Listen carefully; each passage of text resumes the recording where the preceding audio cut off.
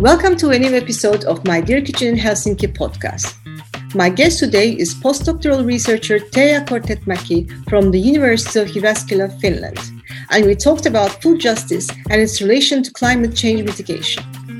The global food system, and especially the current industrial agriculture, has adverse effects on climate change.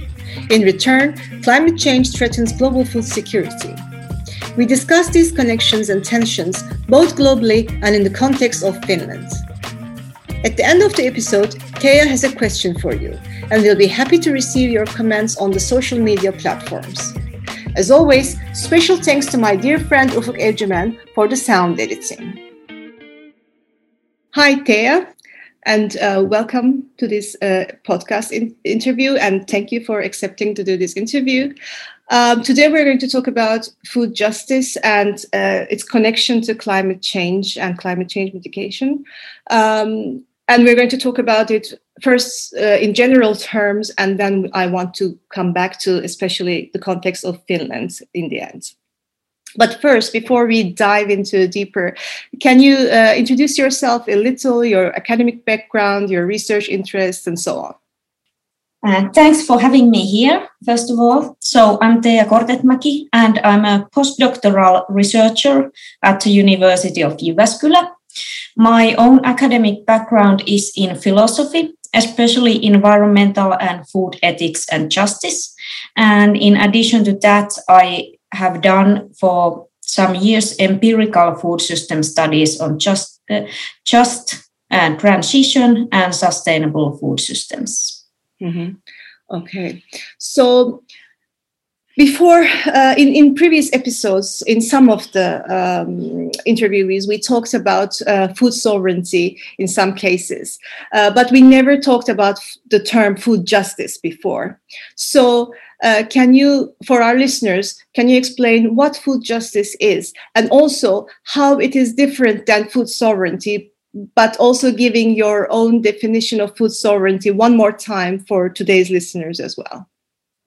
Yeah, so food justice, basically it concerns how just our food systems are. And this boils down to the fairness of the distribution of different benefits and harms related to food production, consumption, trade, and so on, and justice in the procedures where we make decisions about how food can be produced and sold and so on. So it's also about decision making, and finally it's also about kind of socio-cultural equality, and in a just society, divergent different worldviews can exist and cooperate kind of peacefully with showing respect to each other and still kind of making decisions together. So food justice is a very broad notion and involves many issues regarding fairness, rights, workers' position and food security, for example. I would say that food justice has kind of very broad and systemic and institutional orientation, and its aim as a movement is to reform the current food system. Compared to this, food sovereignty often is depicted as a more radical orientation and as a kind of very bottom-up movement that aims to not so often actually transform the existing system or reform it, but rather to create an alternative food system where kind of this power and right to determine your own food system is at the core of this new system. So I don't see them as opposed in any ways. It's mainly about different kind of points of emphasis and orientation, because in food justice, what we also discuss a lot about kind of decision-making related justice. And there, of course, this idea of food democracy and possibility to participate in making decisions about food systems, deciding about food systems in deliberative manners rather than leaving everything on the markets. I think that they are very kind of similar issues, but these different points of emphasis and different orientation, and perhaps a bit more kind of radical and movement-based origin of food sovereignty makes them a bit different. I'm more involved with food sovereignty, and as I say involved, my readings and so far my discussions have been more around food sovereignty. So even for me, food justice is rather new. So, and I'm seeing it a lot in, for example, US-related discussions, food justice, whereas food sovereignty, even though it should be global, it's more discussed in the global South point of view. Even though I'm, for example, advocating that we should also discuss it in global North aspect as well. But is it really? Is food justice really so much US-based as my understanding, or can we say that it's actually now a global movement? Yeah, you are totally correct about this origin issue, so that they come from kind of north and southern parts of America. And that's, I think that's one reason why they have remained distinct, because it's also a matter of kind of not merging your ideas into other thinking, but to kind of keep them, and self-determination of your own thinking and vocabulary is one of the issues. But yeah, originally food justice was coined or established in the US movements first, but it has spread after that to some extent to other parts of the world, especially Western world. I'm in no way an expert of what happens in the eastern part of the globe. It would be interesting to know too. But now we have food justice discussion also in Europe, and here it is strongly connected to, for example, social justice, climate justice, and environmental issues. Okay. Yeah. Now, to be able to continue talking about food system, and especially its relation to climate change and so on, the first thing I have in mind is to establish what is the real goal of the global food system today? Well, basically, I think that the existential justification for the global food system is food security, so that it provides people the opportunity to access nutritious, safe, and culturally adequate food. Food security is the basic objective of any food system. But of course, if you think about the global food system, it's a very market-dominated system, and it's in this sense it's quite uncoordinated, at least regarding these kinds of objectives or goals. So I would say that there is no kind of real commonly agreed goal for the global food system, even though we researchers say that it should be food security. And therefore, actually, I think that global food system is occupied by many different sorts of actors with very different goals.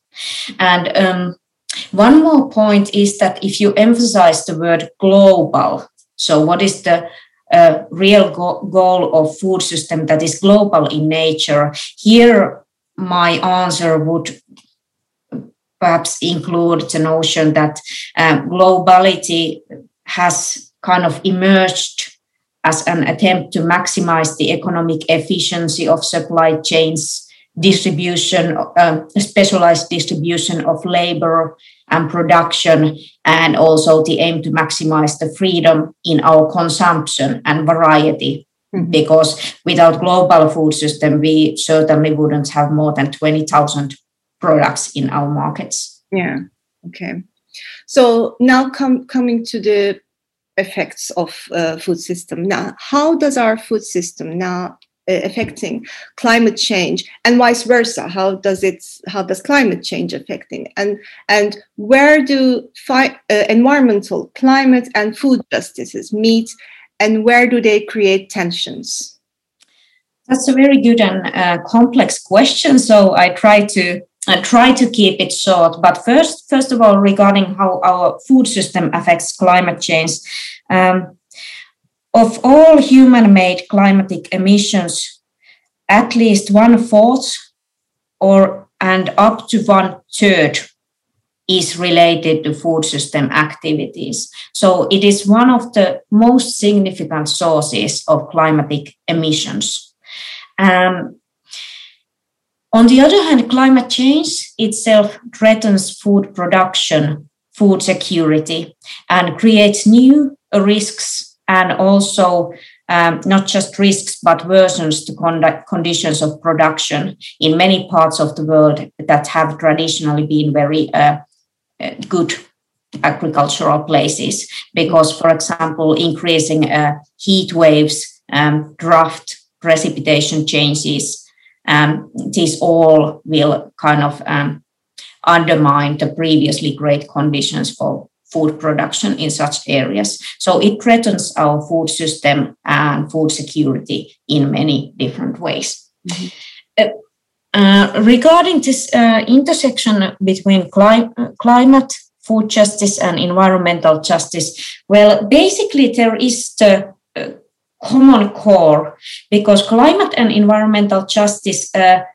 definitely require that human-caused climatic emissions are reduced significantly. Mm-hmm. And food security, which in my view is the most important single matter within the question of food justice, requires the same reduction of emissions significantly. So in this way, these all go hand in hand. However, there are numerous ways in which emissions can be reduced. And the choices regarding these measures make difference. So actually, the ways in which we reduce our climatic emissions as a humanity may be unjust in many ways, in environmental, food, or even climatic terms. So therefore, this kind of interlinked nature and resolving the climate change challenge tends to create many tensions between these different aspects of justice. Mm-hmm. So for me, when I listen to your, especially the effects, how food system and climate change are affecting each other, it looks like in its current stage, like a vicious circle, and about the intersections and the tensions. It's like, I think the way to think about these requires a lot of maybe understanding of how these complex systems work and affect each other, so that we don't do point interventions, because we need to understand how each of them is going to, how one point in any of these points will affect the other things as well. So the systemic understanding, I think, very important in that sense.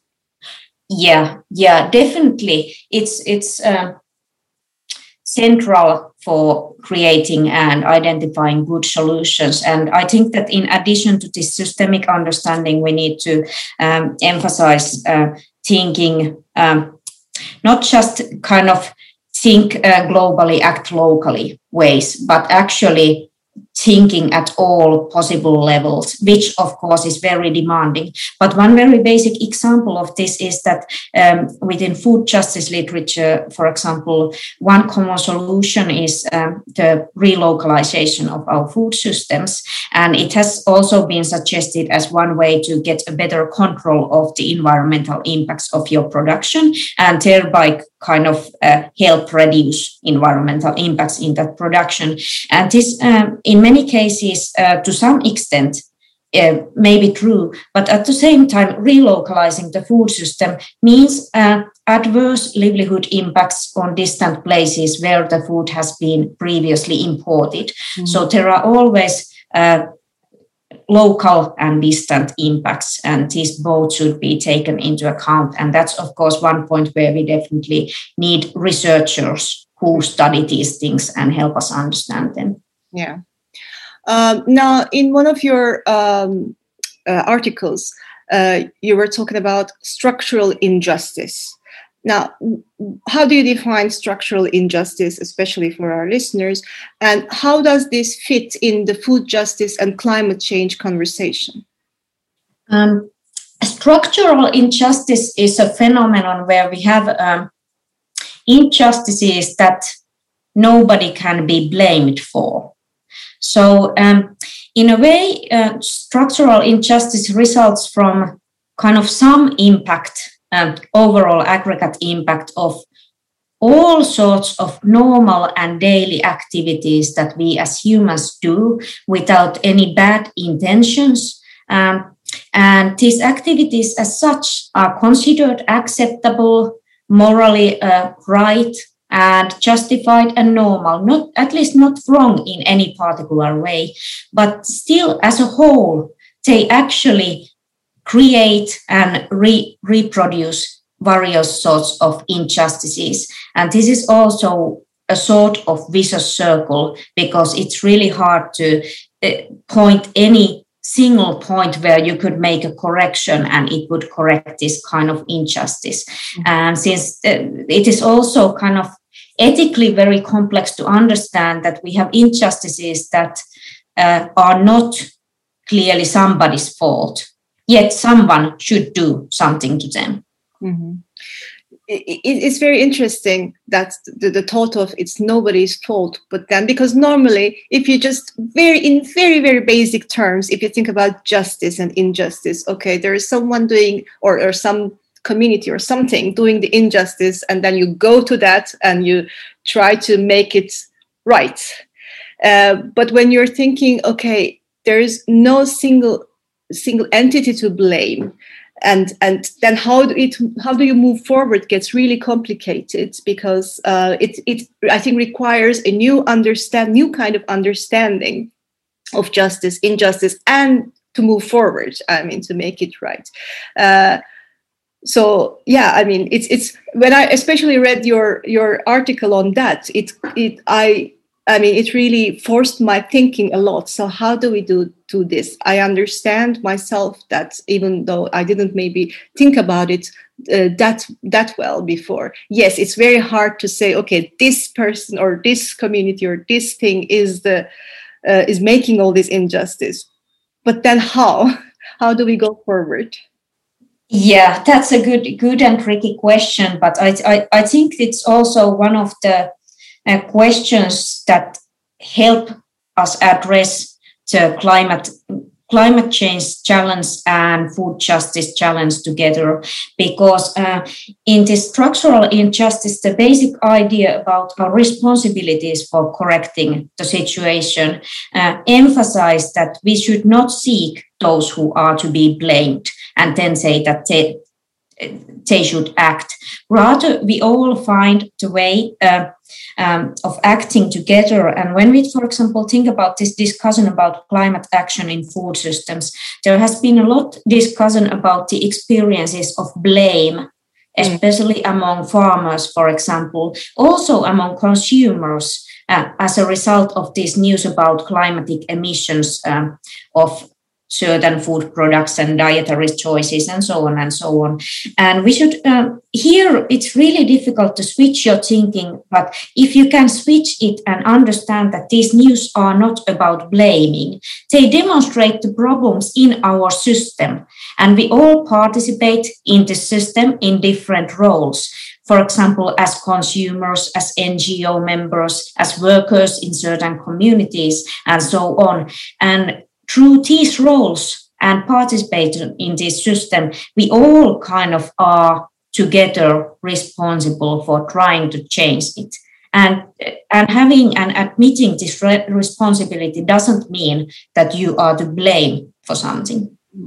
I think this question of blaming is also important in a way that in some cases also in the traditional understanding of justice, injustice, and blaming and trying to make right with this blamed entity, there are also sometimes we just throw the problem into this person's or to this entity's hands, and we think that we are now done. Okay, we are making it right and it's going to be okay.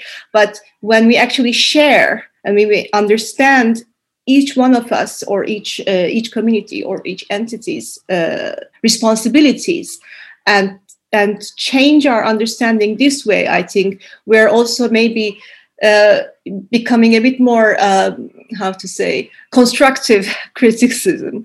And in a way, maybe it's better to continue this way, because then otherwise we'll just continue blaming each other, and then nothing is going to be done.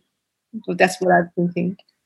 Yeah, I agree totally. And I also think that this kind of new thinking about our responsibilities could have some really empowering potential, because I think that, to me, one of the problems of this time in countries like Finland and many industrial Western communities is that they have become very highly individualized culturally, and it's you alone who is acting or not acting, and so on. And for example, it can create almost paralyzing effect when you think that there is horrible climate change and horrible injustices, and now I, as a consumer in a market society, should resolve these problems by making responsible choices in consumption. And it's a really paralyzing idea when we think about this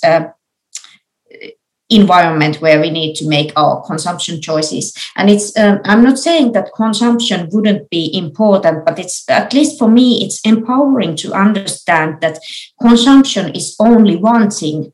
There are and can be many more important things, and by kind of putting yourself to some sort of collective action can really be much more than the sum of its parts, and create much greater momentum, and therefore empower yourself and give it the sense that you are doing something to change the situation. You are not alone. Okay. So considering, if you could try to consider then what kind of actions can be or should be made to address and to move forward, not just to address, but to be able to move forward. Can we say some of the things like in the consumption side, for example, increasing awareness, but also somehow, as you say, empowering all kinds of groups, including the ones who are disenfranchised, and somehow make them work together, but trying to find the right tools, maybe, especially to give these people rights and to voice and things like that. So what do you think about that, like the tools to move forward? I think there are numerous ways, and there is definitely no kind of silver bullet that would do the trick, but I will kind of give a couple of examples that I have encountered in my research and discussions. For example, one way of thinking this is, of course, through policy making. And I think that food is political, definitely already, but it should be repoliticized more strongly. And alongside this, participatory inclusiveness kind of can be improved in many ways. And we could, for example, there are numerous successful experiments on kind of citizen panels or community panels, especially on kind of municipal or regional food governance. So that this kind of citizen involvement already is an improvement. And what we do and can do in schools, for example, is amazing. Mm-hmm. And there we have the new generations where we could both kind of improve participation. We have now done several initiatives how students are engaged in developing more climate smart school meals and solutions therein, for example. And this also... When you say for students, which age are we talking about? We have collaborated with students from 10 to 16 years. So it's a diverse, of course, it depends on age, what is the kind of proper level of talking about these things. Mm-hmm. But this involvement has been really motivating for students, and it also builds this awareness. because of course awareness is also very important for you to know what kinds of things are good and improve the situation. Mm-hmm. And regarding this, we have quite much kind of misunderstandings about how food system works or what are the most important sources of environmental impacts and so on. So awareness raising is one example. And I would say that also in countries like Finland, we could and should question the discussion about food that often is reduced to taste and price. Mm. So in Finland, especially, for example, this culture of valuing cheap food very highly is very problematic. But there are many customers who question it, and making your arguments. If you think that food price should give a fair share to farmer, you can make this visible and send this message to retailers and those big companies that we have in Finland here, and also call for greater transparency in their practices, because that often also, if you need to make your practices and their impacts more transparent, it simultaneously kind of erases some of the worst practices. Mm-hmm.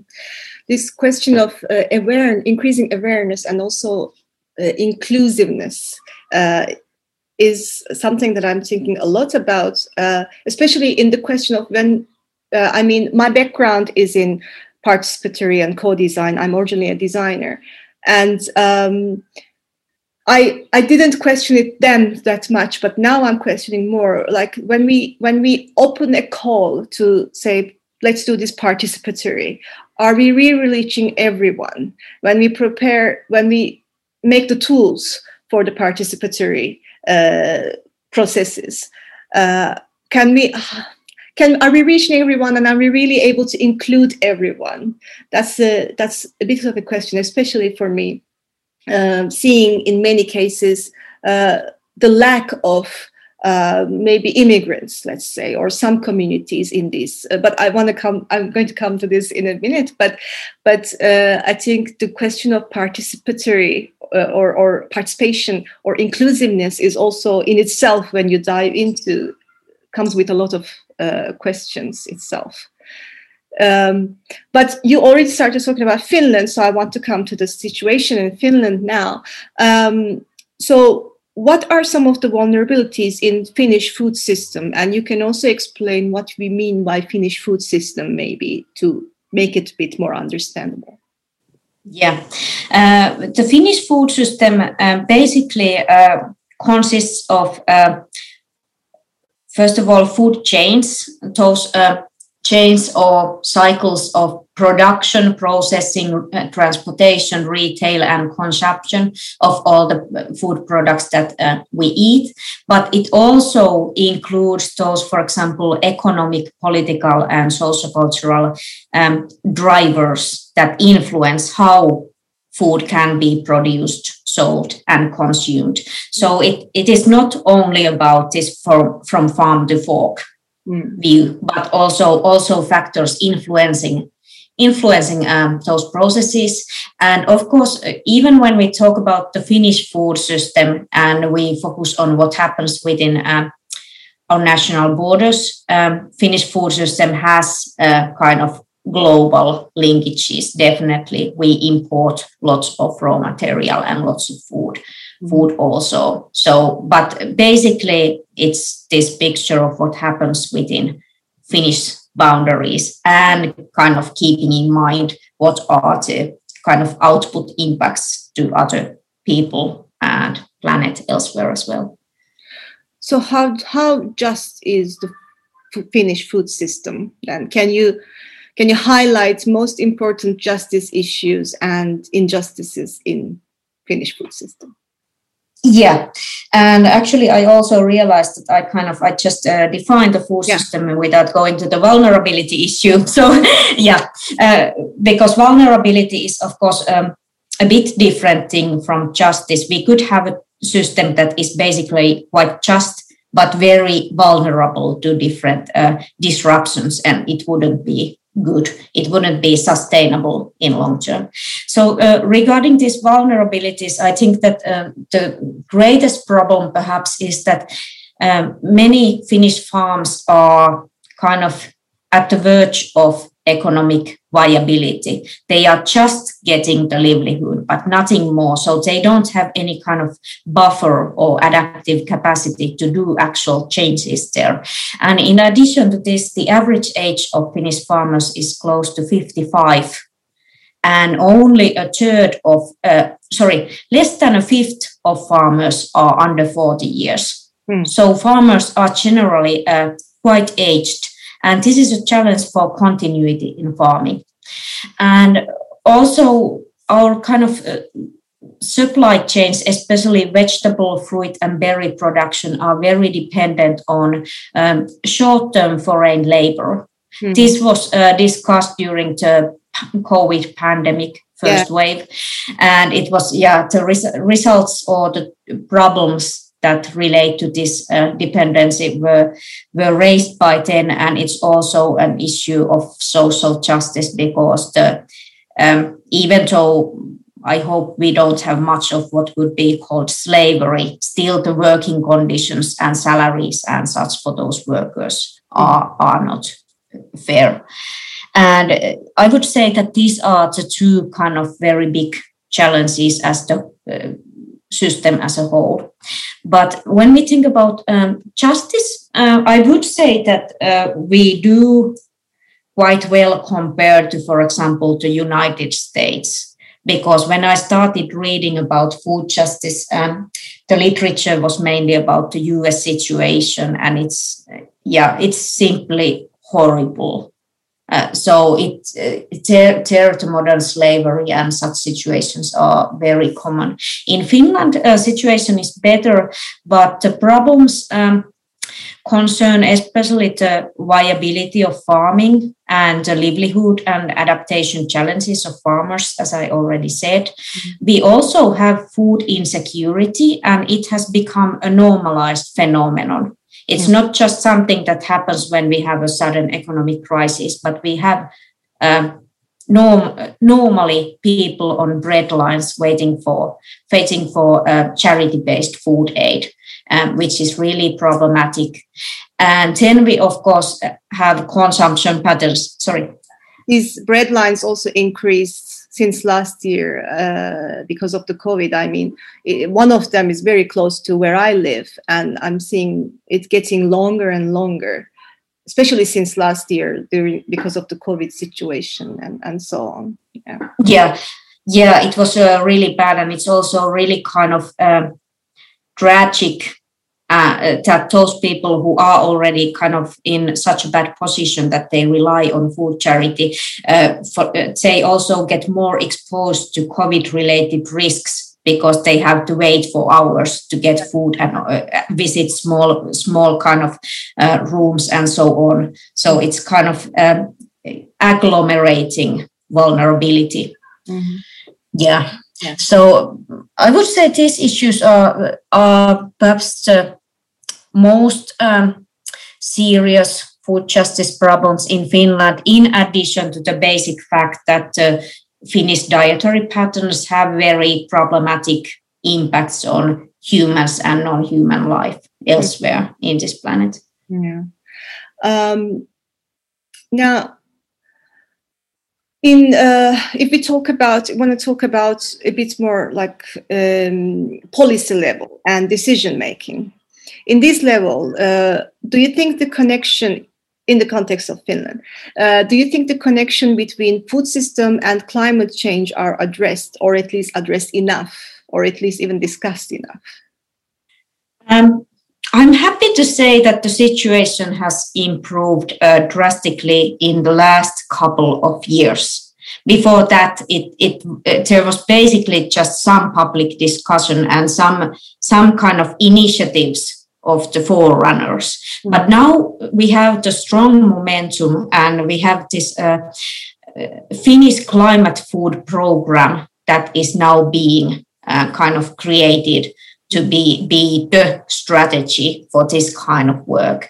And I have quite high hopes for this process, and it has increased awareness, and it has also been, to my knowledge, quite inclusive of different viewpoints and perspectives, which is very important. But in this way, I think that the situation is getting better, but definitely it's not kind of sufficient or just yet. And we still have, there is really much power in the markets. And I'm not saying that we shouldn't have markets or market power, but we still have so much market power that in addition to this kind of cultural paradigm of consumer freedom as being one of the highest values, and this availability of diversity and variety at maximum and at as low prices as possible, and so on. So we have to learn about how to make food political. And one problem here is that we have really strong kind of interest groups, and people defend their own interests, and kind of collaboration and thinking in this systemic way rather than just thinking from your own viewpoint is still kind of something to be learned. Now, my next question is also very much related to my own research preparation. Who are marginalized or left behind by the food system in Finland? And especially these marginalized people, how do we include them in the discussions? I mean, some ideas or a path to move forward. Yeah, actually, it would be very interesting to also hear your reflections upon this, whether we have similar or very different views. But, well, basically, people who are in different ways low resourced or unresourced, so that they lack, for example, social capital, monetary capital, cultural capital, to kind of participate and get their voices heard. One good example, of course, of these kind of basic groups that we already know is the low-income households, because the situation often is that you have to struggle so much with your kind of daily survival that you simply don't have any resources or energy to try to find out how you can participate, let alone do that participation. You are just trying to survive. So that's one basic group. But, and of course, in this term, for example, those people who are on those bread lines, it's really hard to imagine how they could have kind of resources for participating. But in addition to that, we also have, for example, immigrants, an increasing group, where I think that especially this issue about kind of, well, of course, having resources, but also knowing about our kind of institutions, decision-making culture, and kind of different practices and those informal things that influence very much whether you get your voice heard or not.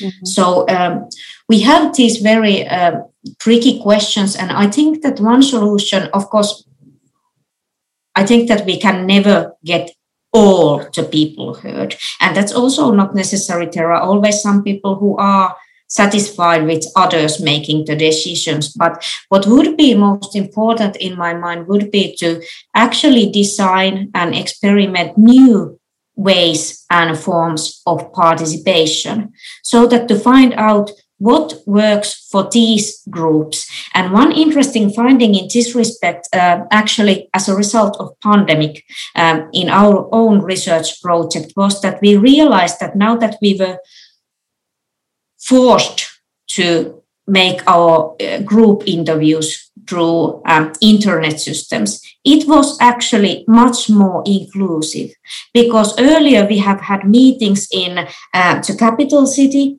and then you can imagine that busy farmers from central, let alone northern Finland. They have no chance of using 2 days to travel there and back and participate in some 1 or 2 hour discussion. Now they are able to participate. Some even participated while doing their field work from their tractors. So this is a kind of promising example of new forms to create inclusiveness. Mm-hmm. But I would also like to hear if you have some thoughts about this kind of marginalized groups and inclusion. I mean, I certainly agree with the bread lines, first of all, which is also for me, as I said, I'm seeing it physically increasing and all. And also I know that from, I can't remember now her name, but there's the book, The Rise of Food Aid in Europe. Tiina Silvasti. Yeah, Tiina Silvasti. I'm trying to get a hold of that book as well, because that's also not just talking about Finland, but in Europe as well. So that's one thing. So these bread lines are one thing.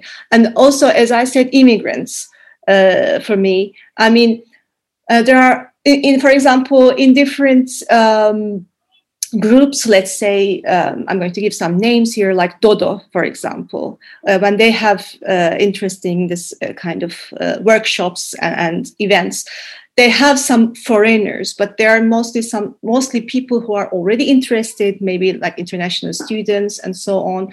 So they're already interested, and they're going to find, wherever they go, they're going to find some groups that are going to help them get more active.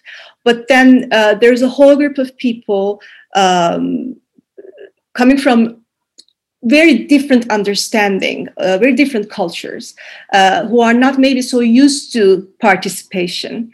And they just have there, for example, I mean, there are all these ethnic Middle Eastern, Turkish shops in Itakeskus. There are people who are only buying from those places, and not even so much getting into the Finnish markets, let's say. So why do this happen, and how do we let these people the possibility of consuming locally, for example? Because having some local food system, even if it's very active, doesn't mean that everyone physically close to it is going to be able to get to that. There can be, are there any cultural or social barriers, maybe even language barriers in Finnish case, for example? I mean, I had problems with Reko network, for example, because it goes through Facebook, so very much written, and it's all Finnish. So even though my Finnish is relatively better now, it's still for me not that much of a easy conversation level. So how do I myself, and I'm a food entrepreneur, I am very much in food discussion, but how do I even get myself into that is a question. And also one thing that I've been thinking, especially when I was thinking a lot about food sovereignty, is the right to have rights. Like, in order to be able to have a right to decide your own food system, you have to have a right to have rights. So, for example, let's say refugees. What happens? I mean, how much right do they have so that they can have the right to be included in these discussions? So these are the people. And one other thing that I didn't think before so much, but now I'm thinking, especially one of my latest interviews, it came up when I asked this question. It's about small farmers. They are, my guest Galina Kallio was talking about how the small farmers are being marginalized. They are the people who are already trying to make things different. And as they are doing it, as they are trying it, they are marginalized. I didn't think so much about that point of view before. And I'm also now myself very much involved in Omama food co-op. So I go and I observe, I talk. I understand now more also the production side as well. So these are the groups right now that I have in mind. And this is a very diverse group as well. So it's, so one idea I have is to go, especially in the consumer side, like immigrants and so on, to go into their lives and I don't know, their fridges or their relationship with food. To understand their relationship with food may be one way to start, to find creative ways to include them and somehow make collaborative interventions together to the system. These are Yeah. Yeah, that's very kind of interesting. And I think that one example that you raised actually gives a good idea that in addition to perhaps the potential of internet-like solutions where you can participate from all around the world and all around Finland, we also should go to places where those marginalized people are and act together. So it's not of great help to open a room somewhere and shout out that now we have this all-inclusive space if everything in that setting kind of yells the Finnish traditional kind of way of doing things instead of being sensitive to different approaches and ways. So going to different places and learning about these different cultures, it could have a great potential also in increasing awareness. Yeah, and also especially not to try to bring all these people together at first, but instead having this one-to-one, very almost intimate questioning and just talking about food in its own setting, like in their kitchen, maybe in their home, looking at their cupboards together, and having it as more of a dialogue, a conversation, as maybe even storytelling can actually bring out, instead of asking, so what are your problems with food system or with food? Instead of that, just talking about their relationship with food and their activities related to food in a more telling each other's story kind of setting, I think can bring out things that wouldn't come out when we just directly ask, so what is your idea of, because not everybody actually is themselves trained or even thinking that way. But I'm thinking of a way to create a dialogue so that without so much themselves maybe understanding, they will bring out these issues when talking about just their lives and their relationship with food. I don't know if I could elaborate. I think it does. It's kind of part of sociocultural food justice to let people express their concerns regarding food in a way that is natural to them. So that they don't have to kind of get themselves to some kind of food system talk or something that is alien, but to talk, for example, in these daily surroundings, precisely. And also, I'm thinking there can be some things that people may not really want to say if you just directly ask, but it may come out if you actually break the ice, and maybe it's not going to be direct, but under the lines, it's going to mean actually what it really is. So some people can be even, I mean, honestly, my own income was affected by COVID. So my business got affected. So I am now thinking a lot more when I'm doing my food, not for my customers, but at least for myself. I'm thinking a lot about the price of the food, yes. And maybe some people may not be so easily express this. They don't want to be, maybe, I mean. So these kind of things, hard to talk about, hard to admit, or hard to say out loud, may also come out. And these are the most important things, actually, that are affecting people's lives. So this is a way of, and then, of course, not just analyzing, but then once we see how do we create interventions together, and not just me creating an intervention, but especially with these people, how do we include also them in the intervention phase? So that is a big question. But now it's becoming a lot more talking. But this was a very nice, I think this is also the most that I've talked in an interview. So thank you for that too. But these are my questions in general. do you have any final words or comments yourself? And what is a question that you want to ask to the listeners so that they think further after listening to this episode? Yeah. Well, first of all, thanks. I really like this dialogical part as well, because there's always also much I can learn from different insights and approaches. But what I would like to say and ask is to get shortly back to this idea that our responsibilities for food justice come through different roles that we occupy in the society.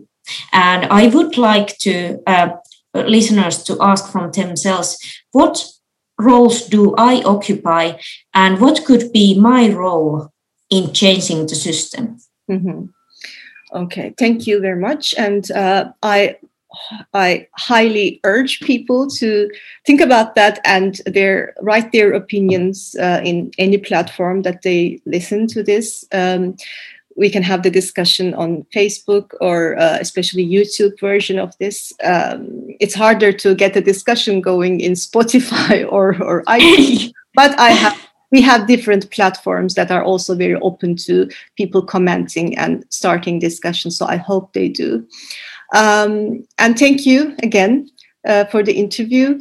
I still have a few articles that I found from your ResearchGate page that I want to read, but especially the justice, as I said, the justice, social injustice, and also nobody's fault article was really interesting. And I don't know if you want to share it with, or if anybody's interested, maybe I can let you know that they want to read that article. Yeah, it's heavy, to be honest, for me at first. Some of the first pages I had to read several times, but then I got to the thinking. Yeah, so yeah, it's quite philosophical, but anyone who is interested in reading my work can freely contact me. I love that, and ask for the pieces if they are not openly available in the internet. Yeah, and there will be some links that you will provide in the YouTube version, in the description of YouTube version of this interview, so they can start maybe with that and then continue.